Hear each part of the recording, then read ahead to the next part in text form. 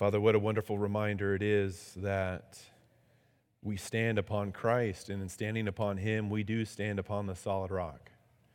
There's nowhere else where we can find life. There's nowhere else to find redemption. There's nowhere else to find forgiveness, righteousness, a mediator, but in Him and in Him alone. And those are all the things plus more that you've given to us in Him. So as we look at Christ tonight, Lord, please raise our gratitude, our affections, our love for you as we look to the rock which we cling to, the rock that is higher than I. Thank you, Lord, for tonight. We pray these things in Jesus' name. Amen. So John chapter 7 is where we're going to be tonight, verses 1 through 13. The title of the message tonight is See the Times. See the Times. Time is an interesting thing. You just speak of it in simple terms. We use the word time in a variety of ways, don't we? You could ask the question, what time is it? And you're probably referring to, what hour, even to what minute is it at any given moment? Is it lunchtime? That's one of the favorites around our house. And lunchtime is not a specific minute or hour, but it's really any time between 11 and 12:30, is lunchtime at our house. It's a span of time. What time of year is it? That is even a longer span of time. You could be talking about the season, right? What time of year is it? It's wintertime. Or you could say, it's postseason playoff football time. We often will at times say, I remember at a period of time in my life. And you're referring back to a period of time which could be composed of days, months, or even years. Or one of, the most well-known, the saying, the exclamation that takes place before really any boxing match, it's time, which is the culmination. We've been building up to something, and it's the time for that something that we've all been waiting for to happen. And so we use the word time everywhere from referring to a specific minute to an elongated season to the culmination and the peak of a particular thing. And the reason why I bring that up is because that's how I want for us to look at John chapter 7, verses 1 through 13 tonight. This word time, kairos, is mentioned 4 times in all of the book of John. 4 times. 3 times in our passage tonight. And so it's significant of what it is that we're being taught. Kairos can mean a particular specific moment, or it can also mean an elongated season. And I believe that when we look at time in that way from our passage tonight, there's some things that we can see and learn from our text. So John chapter 7, I'm going to begin in verse 1 and read through verse 13 tonight, and then I want to draw our attention to 3 descriptions of time that I'd like for us to see in the text, and I pray is helpful for us. John chapter 7, beginning in verse 1. After this, Jesus went about in Galilee. He would not go about in Judea because the Jews were seeking to kill him. Now the Jews' feast of booths was at hand. So his brothers said to him, "Leave here and go to Judea, that your disciples also may see the works you are doing. For no one works in secret if he seeks to be known openly. If you do these things, show yourself to the world." For not even his brothers believed in him. Jesus said to them, "My time has not yet come, but your time is always here. The world cannot hate you, but it hates me because I testify about it that its works are evil. You go up to the feast. I'm not going up to this feast, for my time has not yet fully come." After saying this, he remained in Galilee. But after his brothers had gone up to the feast, then he also went up, not publicly, but in private. The Jews were looking for him at the feast and saying, "Where is he?" And there was much muttering about him among the people. While some said, "He is a good man," others said, "No, he is leading the people astray." Yet, for fear of the Jews, no one spoke openly of him. I think when you read through a passage like this, at least when I was reading through it, one can pick up on the fact that it's not just about if or when Jesus is going to go up to Jerusalem and attend this feast of booths or tabernacles, as it was also commonly referred to. There's more to the passage than just, is Jesus going to go up to this feast? Why doesn't he go up right away? Why does he go up later by himself in secret? And again, I think it's this idea of what we're being drawn to learn from the text regarding these three descriptions of time. The first is that we see that there's man's time. There's man's time. On one level, the issue is simply about their timing. The verses are about Jesus and if or when he's going to go up to the feast. So that much is obvious from the passage. We see this in verses 3 and 4. His brothers said to him, "Leave here and go to Judea, that your disciples may also see the works you're doing, for no one works in secret. If he seeks to be known openly, if you do these things, show yourself to the world. It's your time." But Jesus says to them in verse 6, "My time has not yet come, but your time is always at hand. My time has not come to go up to the feast. You guys go ahead and go up to the feast." And after that, he remains in Galilee. But we see that man's time is also, it's about going public. They're thinking pragmatically and practically. They're goal-driven in this way. Man's timing is always now. Oftentimes, in our timing, we don't have God's perspective and his timing in view. Certainly the world doesn't think that way. In the world thinks my timing is now. Man's timing is also a time of uncertainty, a time of confusion, and a time of fear. You see that in verses 12 and 13. There was much muttering about him among the people. Some said he's a good man, others said no, he's leading people astray. But yet for fear of the Jews, no one spoke openly of him.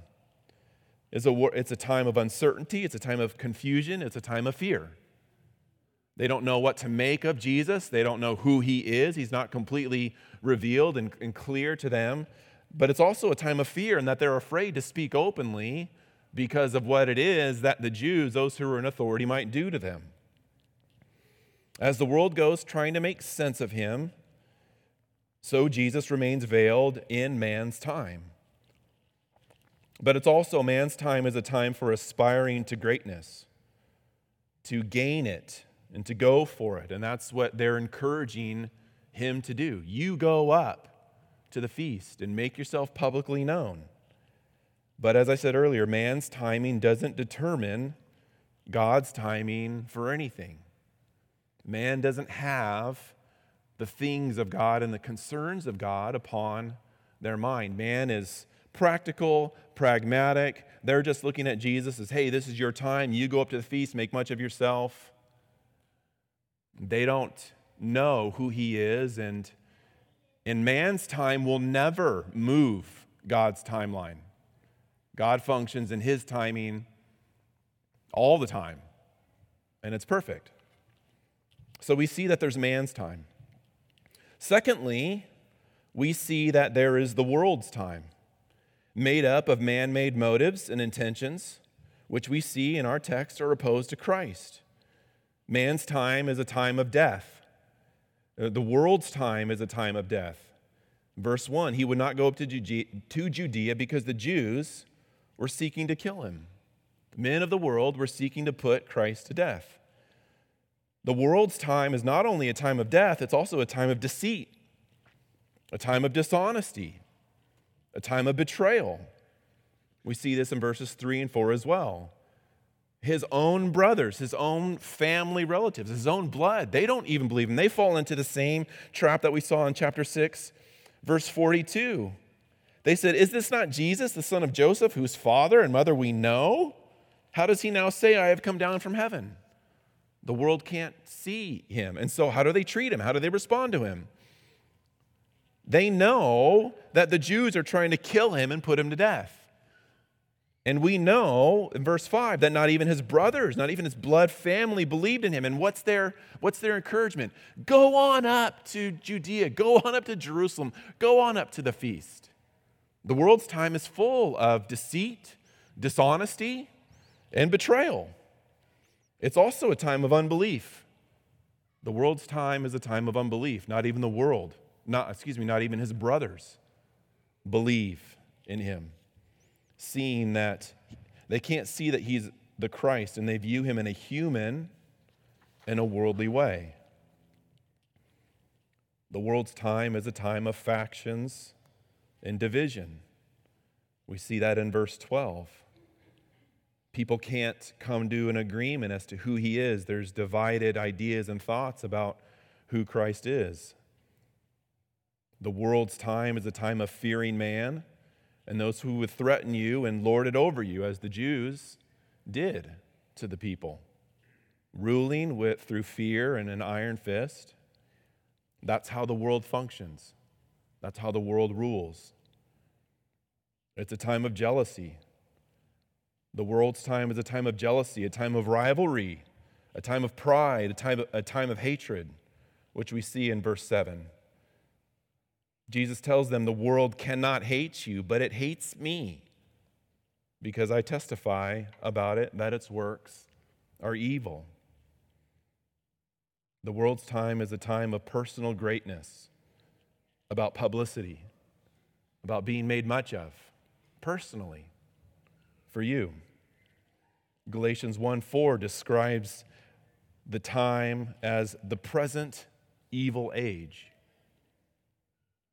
Ephesians 5:16 tells us that the present evil age, that the days are evil in which we live and in which the world functions.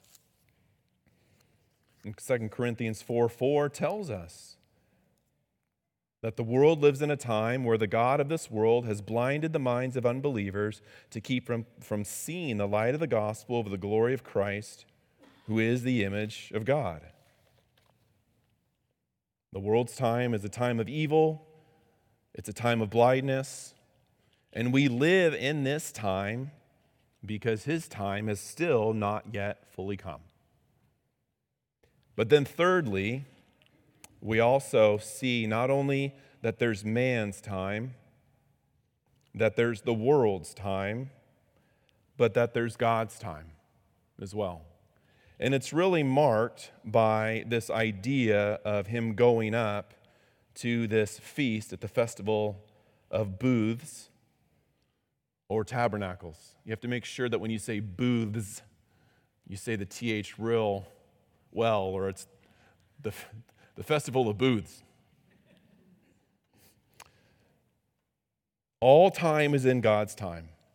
Man's time, the world's time, man's desires, the world's desires are being played out in God's time, his season, his purpose for everything.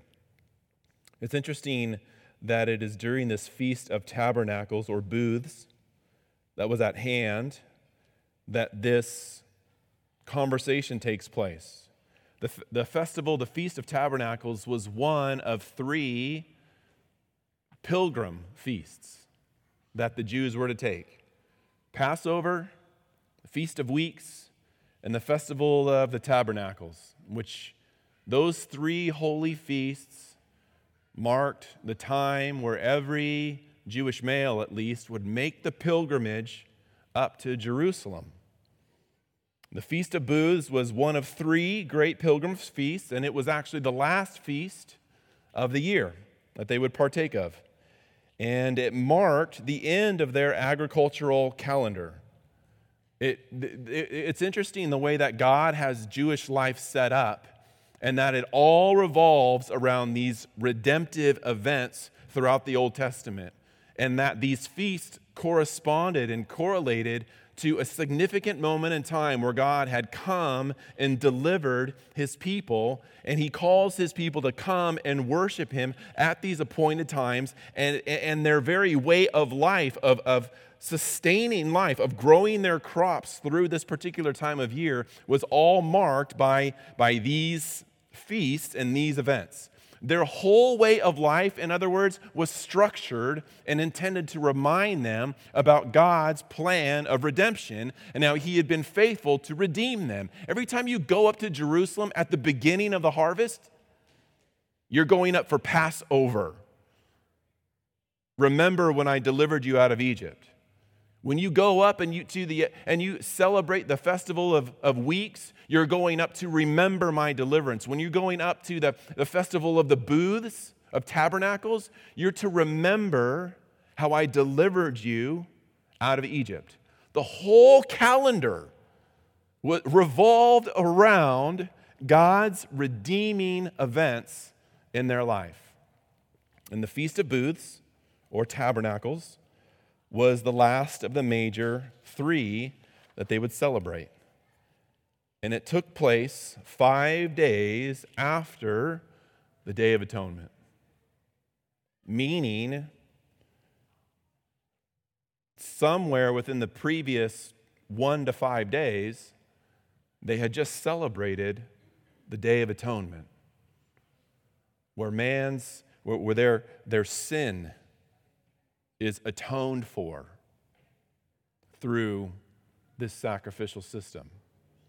And in light of that, 5 days later, you go up to Jerusalem and you celebrate this Feast of Tabernacles.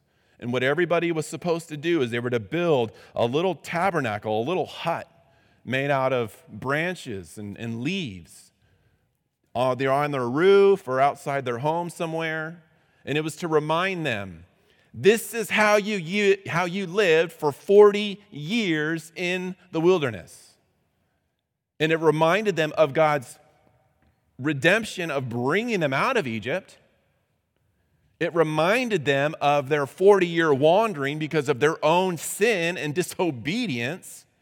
And it reminded them of God's provision, even while they were wandering for 40 years in the wilderness, which we see in Deuteronomy 29:5 tells us, well, you were wandering for 40 years in the wilderness. Your shoes and your clothing did not wear out. How was that possible? I sustained you. I provided all that you needed, even in your disobedience. And so they were to remember what it is that God had done. What I found really interesting is that in the Feast of Tabernacles, it was the ingathering not of crops that were necessary for life, like wheat and barley, but it was the ingathering of crops that came at the very last season, which was composed of grapes and figs and olives. Pure luxury items. Again, reminding them that when God provided and he blessed them, he not only sustained them and gave them the bare minimum that they need for life in wheat and barley, but God had done abundantly and incredibly more when he had brought them into the promised land. Gave them a land that they didn't till and they didn't work, orchards they didn't plant, homes they didn't build. It was a key, move in, ready, complete land. And it was a land flowing with milk and honey. And this feast, they were to be reminded as they built their tabernacles, look at what God has done for us, but look at how exceedingly and abundantly more he has done for us as we gather in things like our grapes and our figs and our olives, things that we just get to enjoy, that just get to spice up the meal for us. It's a time of God's gracious and abundant provision. God's timing, as we're reminded of in the Feast of Tabernacles is a time of provision. It's a time of blessing. It's a time of plenty. Jesus would tell his disciples in Matthew chapter 9, the harvest is plentiful, but the workers are few. Pray to the Lord of the harvest to send out workers into his harvest field. God's timing is also a time of waiting. We see in verse 8 as Jesus tells them that it's not fully his time yet to go up to the feast. It's a time of planning and a time of fulfillment as well. As you look ahead and you see John chapter 7, verse 37, Jesus does something significant and specific on the last day of the feast, which we'll get there, Lord willing, in a few weeks. But it's a time of planning. God's time is a time of purpose. It's a time of redemption. It's a time of fulfillment. You think about all of the things that we've seen, well, maybe not all, but some of the things that we've seen in the book of John already. The wedding at Cana, marking a time of fulfillment. Jesus turns the water into wine. The time of John the Baptist and Jesus in chapter 3, where John must decrease and Jesus must increase, marking a time of fulfillment, a time of transition from the old covenant way of life into the new covenant way of life, because the mediator has come. The woman at the well in chapter 4. A new era, a new time has dawned as people will worship God in spirit and in truth, not in this mountain and not on that mountain, but as the living water comes and they drink of it and abides in them. The healing of the man at the pool on the Sabbath day. It's dawning a new era. The Sabbath is fulfilled in the one that has come. The Sabbaths pointed to him. The worship services pointed to him. John the Baptist was the forerunner to him. All of these things are pointing to, there's this dawning, there's this age of fulfillment that's coming in God's timing, and it is upon them. There's the festival of booths and tabernacles, that's going to fade away. Why do we not celebrate the Passover meal as Christians? Why do we not celebrate the Festival of Tabernacles? Because the Passover lamb has been slain, and he's come and already tabernacled among us. It's all fulfilled in him. In some ways, Christ has pointed to himself in the dawning of the new era that's come in God's grand scheme and time of redemption. And it includes the feeding of the 5,000. You ate of the manna in the wilderness. I'm the true bread that comes down from heaven. Every single chapter in that we've covered in the book of John so far has a significant event that reminds us and shows us of the dawning of a new era that has come. And Jesus is going to be the fulfiller of the Feast of Tabernacles as well. They all have significance of the marking of the inbreaking of the new time, as 1 Corinthians 10:11 tells us, upon us, on whom the end of the ages has come. How can we speak of the end of the ages already coming upon us? Because of the dawning of the new era of Christ coming and ushering in the new covenant period. As I already read in Ephesians chapter 3, the revealing of the gospel, which was a mystery kept hidden long ago for ages, now revealed in the gospel that Paul preaches about the work of Christ. And then I think of Hebrews that we've already learned about in our Sunday school, Hebrews chapter 1, verses 1 and 2. Long ago and at many times and in many ways, God spoke to our fathers by the prophets. But in these last days, he has spoken to us by his Son, whom he appointed the heir of all things, through whom also he created the world. We don't celebrate the Passover because the true Lamb has been slain. We don't celebrate the Feast of Tabernacles because Christ is tabernacled among us. And it has all happened by his timing and by his doing. Do we live in the time of man? Yes, we do. Do we live in the time of the world? Yes, we do. But do we live in God's time in redemption as it encapsulates all of it? Absolutely. Yes, we do. And because of that, there is much to be encouraged by. Encouraged not to grow weary or discouraged, to lose hope as mankind, the unbelieving man in the world, goes about being opposed to Christ. We know that he has all of that within his sovereign care, and that God's time is always, all the time, and we rest in that. Let's pray, and then we'll sing one more song together. Thank you, Lord, for your word that reminds us that man has motives and desires and intentions that are opposed to you. The world opposes Christ because he testifies to it that its works are evil. And we as people share the same testimony because you have opened up our eyes to see Christ as the one who fulfills all of these things. So, Lord, I pray that you would help us now to behold you, to love you, and to worship you in spirit and in truth for your glory and our good. And we pray these things in Jesus' name. Amen. Would you stand and we'll